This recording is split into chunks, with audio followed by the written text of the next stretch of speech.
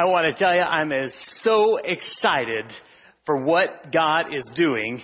I'm probably more excited than a monkey in a banana factory or something like that.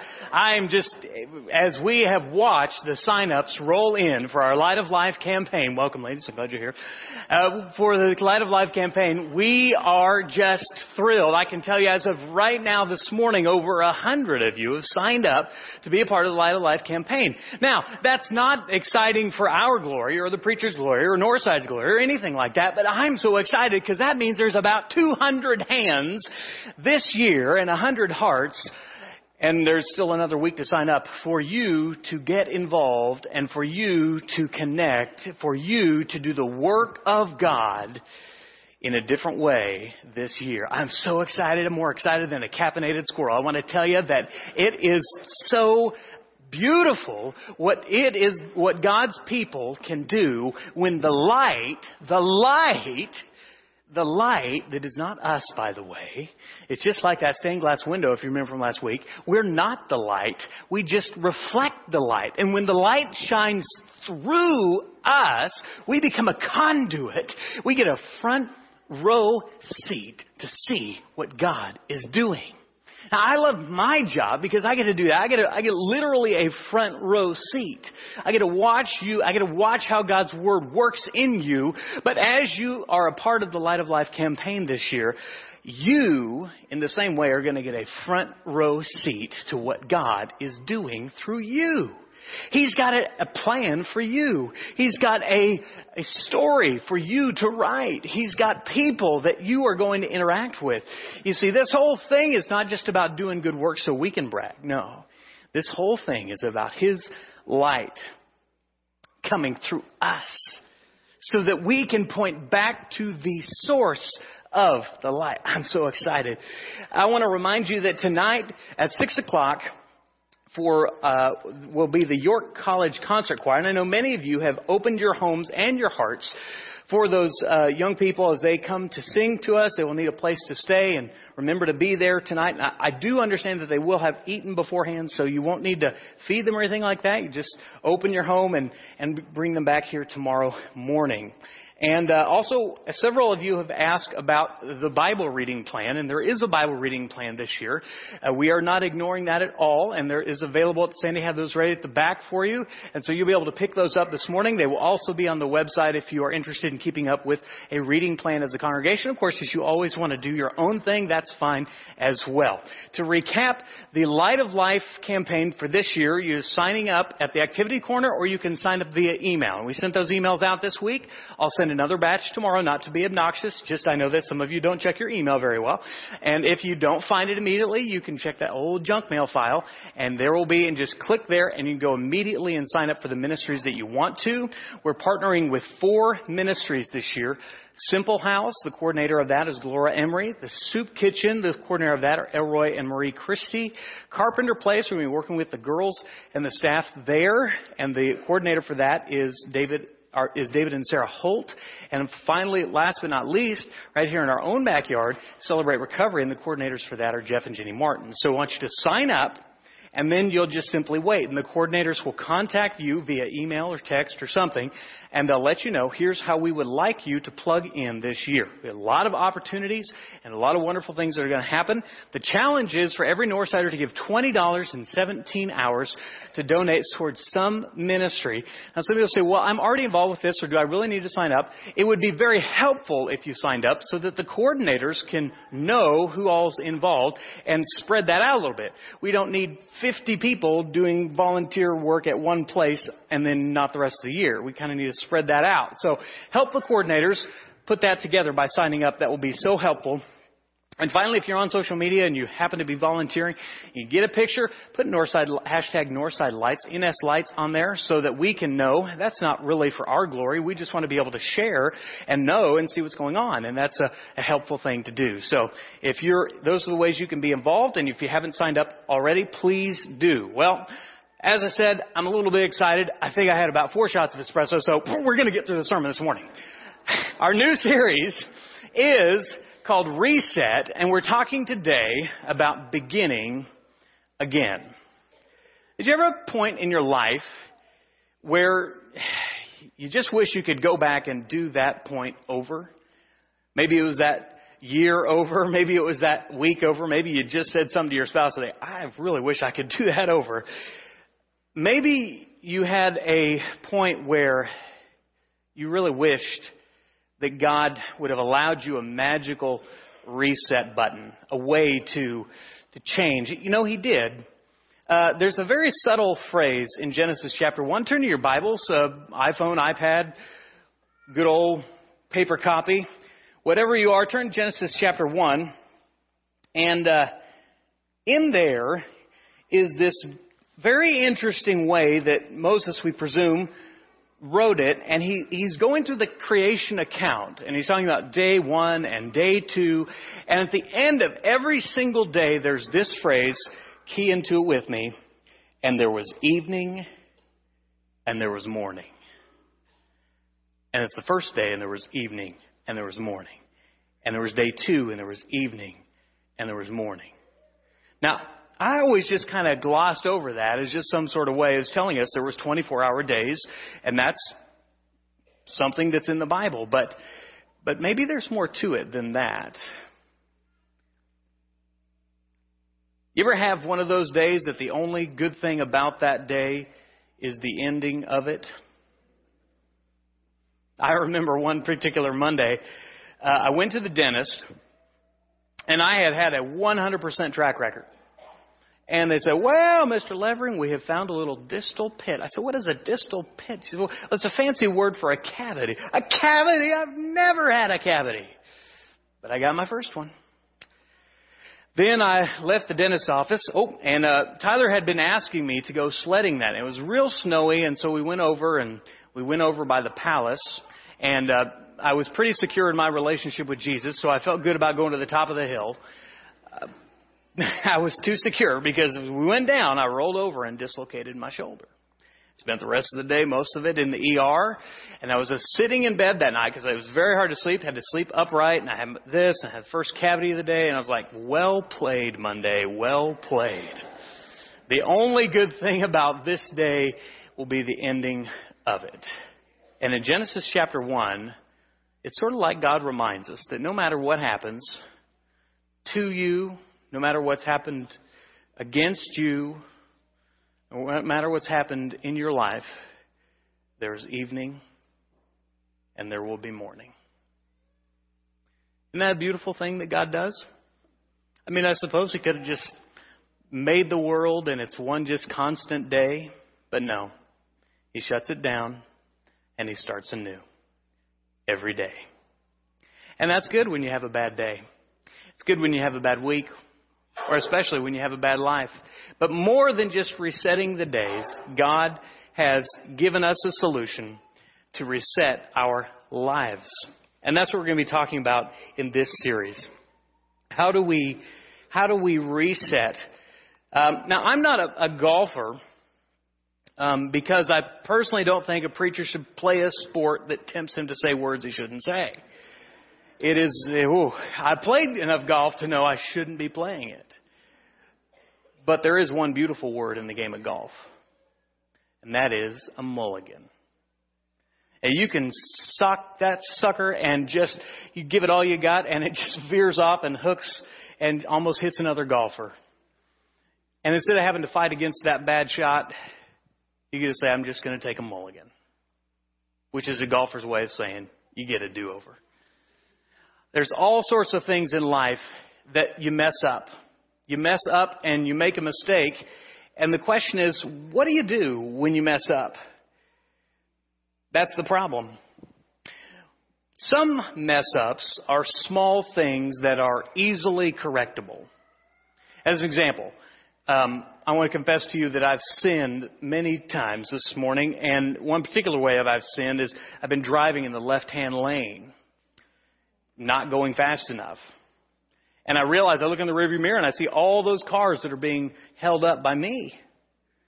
I say, oh my goodness, I need to repent. And so what do? I turn my blinker on and I scoot right on over and I let all the fast speeders go by so they can get the ticket, not me. Okay? That's an easy way. When I mess up, you see I mess up in traffic, I can just correct that pretty quickly and get right back to where I need to be. When we were little kids, about 1984, we had my dad, Christmas morning, bought us this really cool box.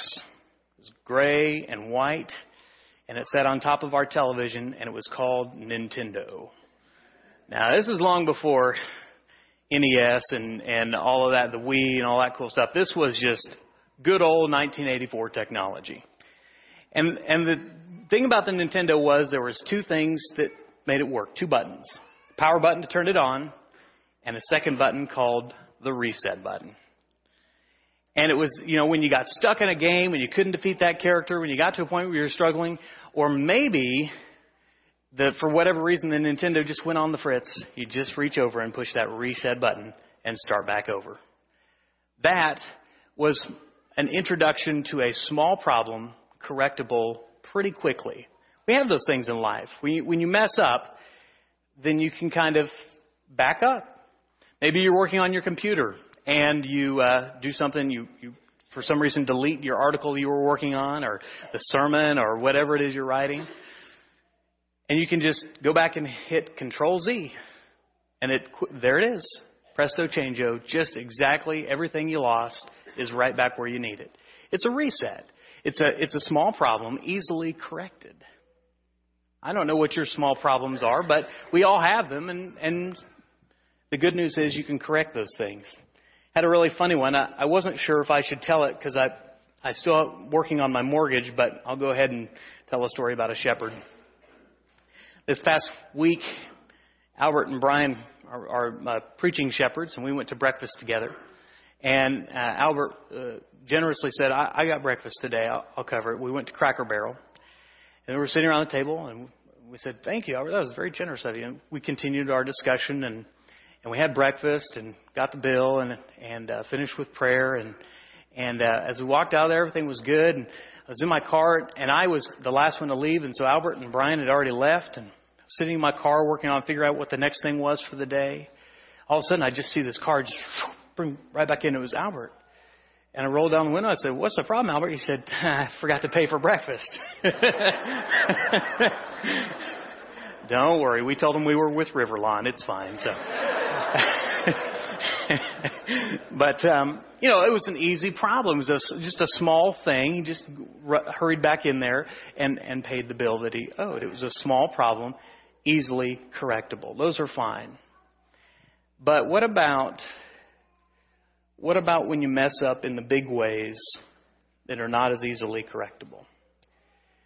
The Scripture tells us lots of stories of people that messed up in big ways that weren't easily correctable. If you're in your Bibles, you're going to turn to the book of John. Now, the book of John, I'm just going to go through these stories very quickly. But the book of John tells us three particular stories I want to make note of.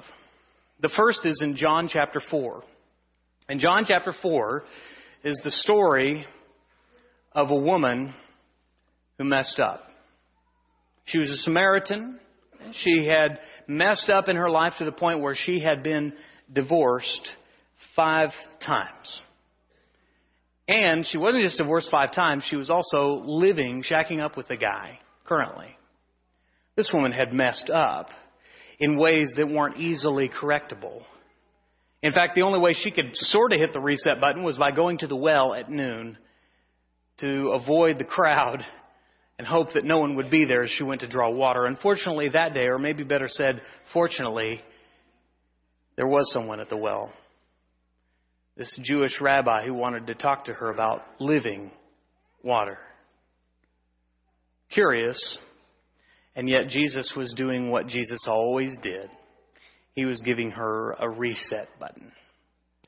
In John chapter 8, if you turn over just 4 chapters, there's the story of another woman who messed up. Now, this time it wasn't just her fault. There was a man involved, but we're never told about him in the story. But this poor woman who had been caught in the act of adultery, and she had been brought forth as bait to test Jesus. It really wasn't about her at all, but they had used this human being as holy bait. And Jesus didn't take it. Thankfully, he gave her a reset button. He showed her mercy when he said to those standing around, if you're without sin, then cast the first stone. And so slowly began to realize that none of them could cast a stone. In fact, the only one who cast a stone was left there beside her. And he said, woman, where are those who accuse you? He said, nowhere, sir. To which Jesus said, neither do I condemn you. Go now and leave your life of sin. Jesus gave both of them a reset button to give them the thing which they most needed, which was mercy and grace. And then, of course, there's a story of a man, John chapter 18. Not just any man, one of Jesus' very good friends. They had spent 3 years together, had lots of good stories. They had grown as close as I imagine one could. It was a beautiful friendship that he had, especially with Peter and James and John. What was it about Peter that attracted the Messiah to him? We don't know, or what called him to call him. We're not sure, but he did. And we watched Peter with all of his enthusiasm and love and misplaced moments where he would just open his mouth and insert his foot. And this is one of those. In John chapter 18, they've taken Jesus now. And of course, all the disciples are scared for what might happen to them. And there's a little slave girl who says, I saw you. You were with him. And he denied him. Denied it 3 times. That he was ever with Jesus. That he ever knew Jesus. Now maybe you've messed up in your life. But it's a pretty safe bet that you haven't messed up that big. In that public a way. John says that maybe not John, but one of the gospel accounts says that he went out after this and wept bitterly. John does say that as he denied the Christ, it was cold. And I'm not sure that John was giving a weather report there. I think he was talking about the condition of Peter's heart as he tried to warm himself by the fire for selling out his very good friend. Now, I tell you those 3 stories to tell you this very simple point that you already know, and that is we all mess up. You're a mess, or somebody's messed you up, or you're just dealing with a mess. Can I get an amen on that? In fact, why don't you look to the person on your left or to your right and just say, I'm a mess.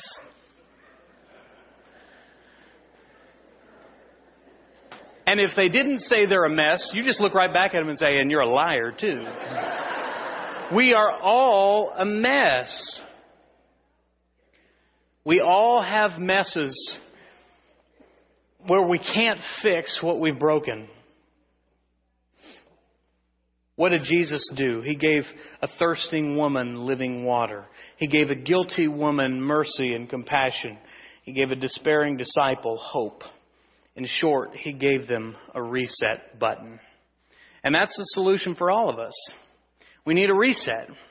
We got to come back to it. We got to be able to say, you know what? I messed up what is behind me. Maybe you've made a series of poor decisions like the Samaritan woman. Perhaps you are ashamed of your sin like the woman caught in adultery. Perhaps you're tired of your addiction and you're living in the shadows. You, like all of us, are a mess. And that is why we need a Messiah. Turn to Romans chapter 3.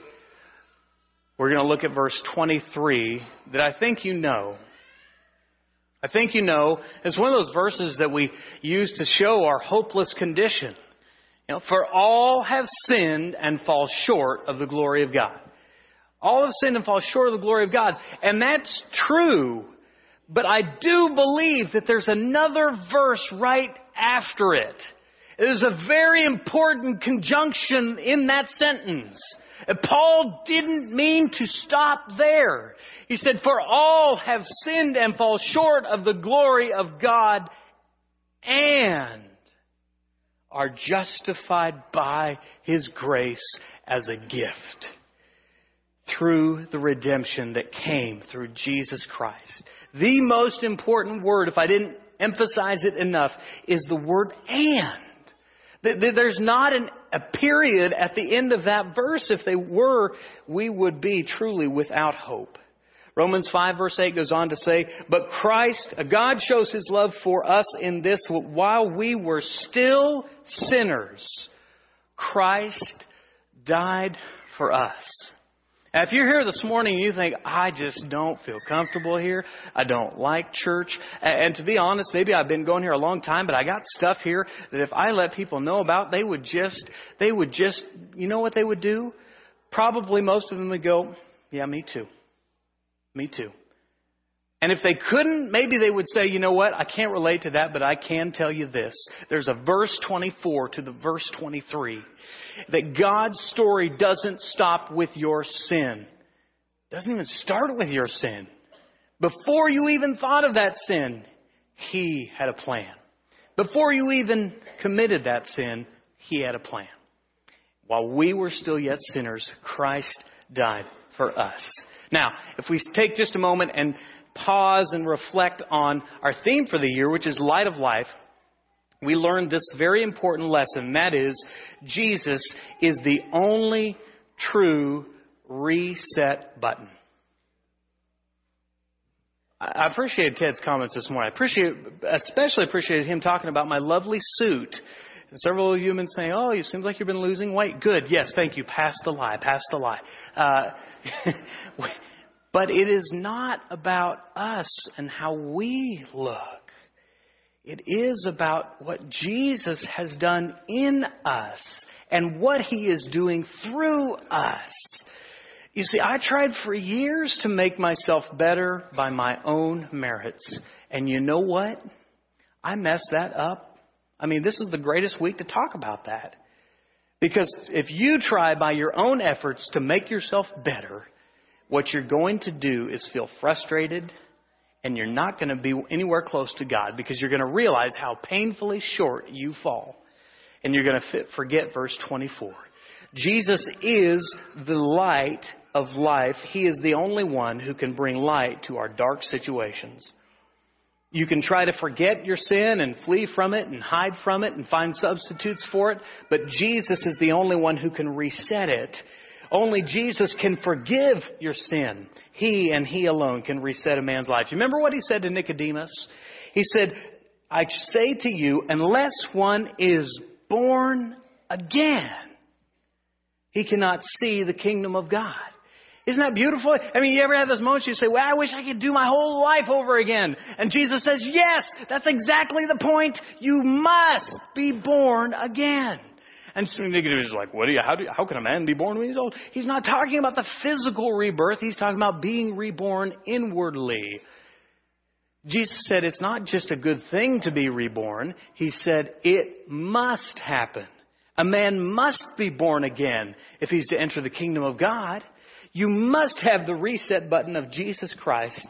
Only in Him can sin that's been done be undone as if it had never been done.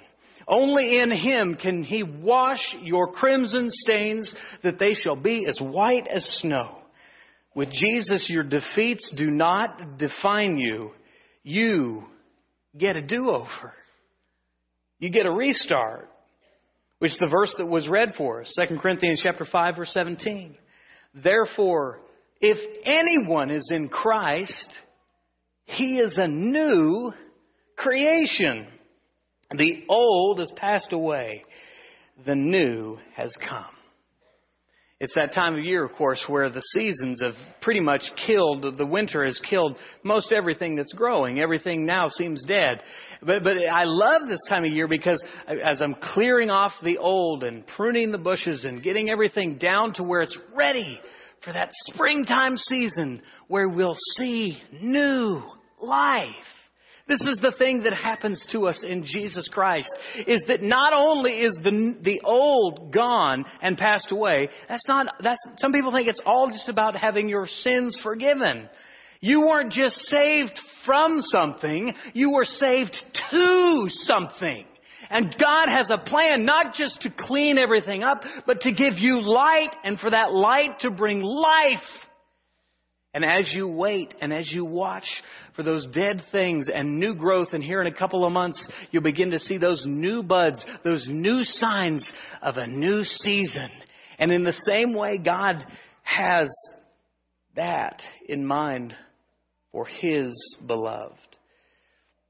If you've let Him reset your life, can I ask you very plainly, what difference has it made? You know, when the Samaritan woman was given a reset, she became one of the very first missionaries, telling and sharing her story. And it was simply this: come meet a man who told me everything I ever did. Come meet a man. Now that woman got a reset, not just so she could have a clean slate, but so that God could write a new story on that slate. The adulterous woman was given mercy and, of course, a second chance at physical life, but she was told to go and sin no more. Peter went from denying Jesus to daringly preaching Him and giving him the opportunity to say he would preach the first gospel sermon. He would preach in Judea and Samaria. He would preach all around the world. That very same tongue who had denied Him, but he had been given a reset. So my question to you is, what about you? You realized the moment that your life wasn't just reset for you. It wasn't just about you. In other words, it wasn't just about less sinning. It was about more shining. So what are you doing about it? What difference does it make? Philippians chapter 3, Paul wrote this: brothers, I do not consider that I have made it my own, but one thing I do, forgetting what lies behind and straining toward what lies ahead. I press on toward the goal for the prize of the upward call in Christ Jesus. Listen, 2016 may have had some bad things for you to leave behind, but 2017 is almost a whole chapter waiting to be written. What are you going to write? What are you going to let God write in your life? How is it going to make any impact? He freely poured out His grace to you so that it might overflow into the lives of others. Give me some specifics here. When you leave church, when you leave and you get in your car and you say, you know, we ought to go to lunch somewhere. I don't really feel like cooking. Let's go somewhere.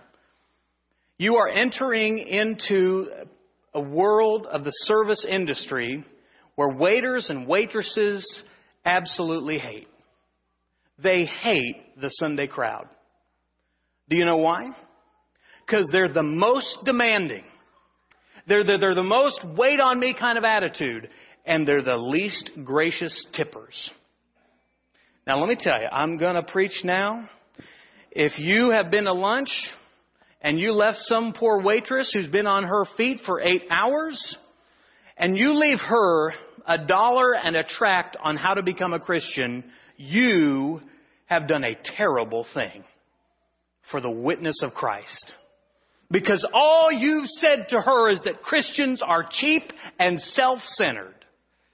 Listen now. Sunday ought to be the best time for a waiter and waitress to work. They ought to go to work and say, you know what, it's going to be good today because those Christians are getting out. That's okay. You say they want to take advantage of us? No. But God has poured out so freely every spiritual blessing to you in Christ.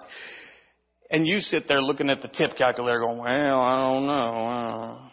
What if you could just bless somebody? What if you could just bless that waitress and just give her a 100% tip? Well, now, I don't know about that. I can't afford. If you can't afford a tip, maybe it doesn't have to be 100%, but if you can't afford a generous tip, you don't need to be going out to eat. Seriously. This is how people read Christians. So don't let them misread our Savior because of your stinginess. Be generous. And it's not just in that area. There's lots of different areas. But if you go to lunch today, you've been challenged by your preacher. Tip well. When you go home today and the suit and the dress comes off and you're in your comfortable clothes, how are you going to treat your family? Oh man, I'm preaching to myself now. Let me tell you, I can just put on that face. I can smile that smile. I can talk that talk. Hey, Brother Joe, how are you? Good to see you this morning. But when I get home, the last thing I want to do is be Christianly. The real Toby comes out, and it's not always a pretty picture. How are you when you get home from church? I heard a story one time by a preacher who preached for about 30 years. He said, I was home. It'd been a long day. I was serving the church, and my wife called. She said, oh, hey, honey, how you doing? I said, fine, I don't care. Well, it's about dinner time. Would you like to? Have you had anything to eat? Do you want something to eat? Whatever, it doesn't matter. Well, what had happened was, as he was having this conversation, he didn't realize that their answering machine, this is ancient technology, I'm sorry, the answering machine is picked up and recorded, and he got to listen to that recording of how he, a minister of the gospel of Jesus Christ, spoke to his wife. He didn't speak harshly, wasn't abusive. He just was unkind. He was short. He didn't give her his best like he gave everybody else at church. If you've been given a reset, the people who know you the best can tell. The people in your family, and I know there's a lot of elbows flying right. You're hearing this? I'm not talking to the person receiving your elbow. I'm talking to you. Jesus went above and beyond for you. So you do the same for your spouse and for your children. Will they thank you? Will they notice you? Will they appreciate you? Do you do that for Jesus? No. But his example has been left for us. His grace is freely poured into you. My question is, how does it show in your life? The Apostle Paul said this in 1 Corinthians 15. And I just love it so much, I highlighted it, and it's impressed on my mind and heart. He said in 1 Corinthians 15, you got to remember Paul's story, right? What he came from, how Jesus had delivered him, how he had reset literally his life. And he said in chapter 15 of this account, he said, but by the grace of God, I am what I am. Now we hear that, but by the grace of God, I am what I am. But there's another and right there. Verse 10. But by the grace of God, I am what I am. And his grace to me was not without effect. Oh, that's beautiful. Because there's lots of people who've been given the grace of Jesus Christ and they still live in the same old ways. They still live in the same, and that's not how grace is supposed to be. When his grace is poured out into you, it ought to overflow freely into the lives of your friend and families and coworkers and people that you meet on the street or that you meet in a restaurant. It ought to overflow. If the grace of Jesus Christ has no effect in your life, then I kindly but pointedly ask the question, have you received grace? Because grace that has been without effect, in my opinion, is not grace. If you've received the gift, my question is, how are you letting it change your life? The steadfast love of the Lord never ceases. His mercies never come to an end. They are new every morning. I love the grace of God. It's my only hope. If heaven's not a gift, I'm not getting in. But may I never take for granted that beautiful gift that He's given us. This morning, if you're tired of the old and you're ready for the new, I will tell you, as I have often before, that Jesus is the only answer. If you've been given the grace of Jesus, but your life isn't reflecting it, I want to challenge you to begin letting it overflow in your life. Hebrews 4:16 says, let us then with confidence draw near to the throne of grace that we may receive mercy and find grace to help in time of need. Whatever your need is this morning, we'd be glad to help with it. If we can pray for you or pray with you, if you are ready to have the eternal reset button and be buried with Christ in the waters of baptism to receive the forgiveness of sins and the gift of His Holy Spirit, we gladly oblige that as well. Whatever your need might be this morning, I hope you'll come. We'll meet you down front as together we stand and sing.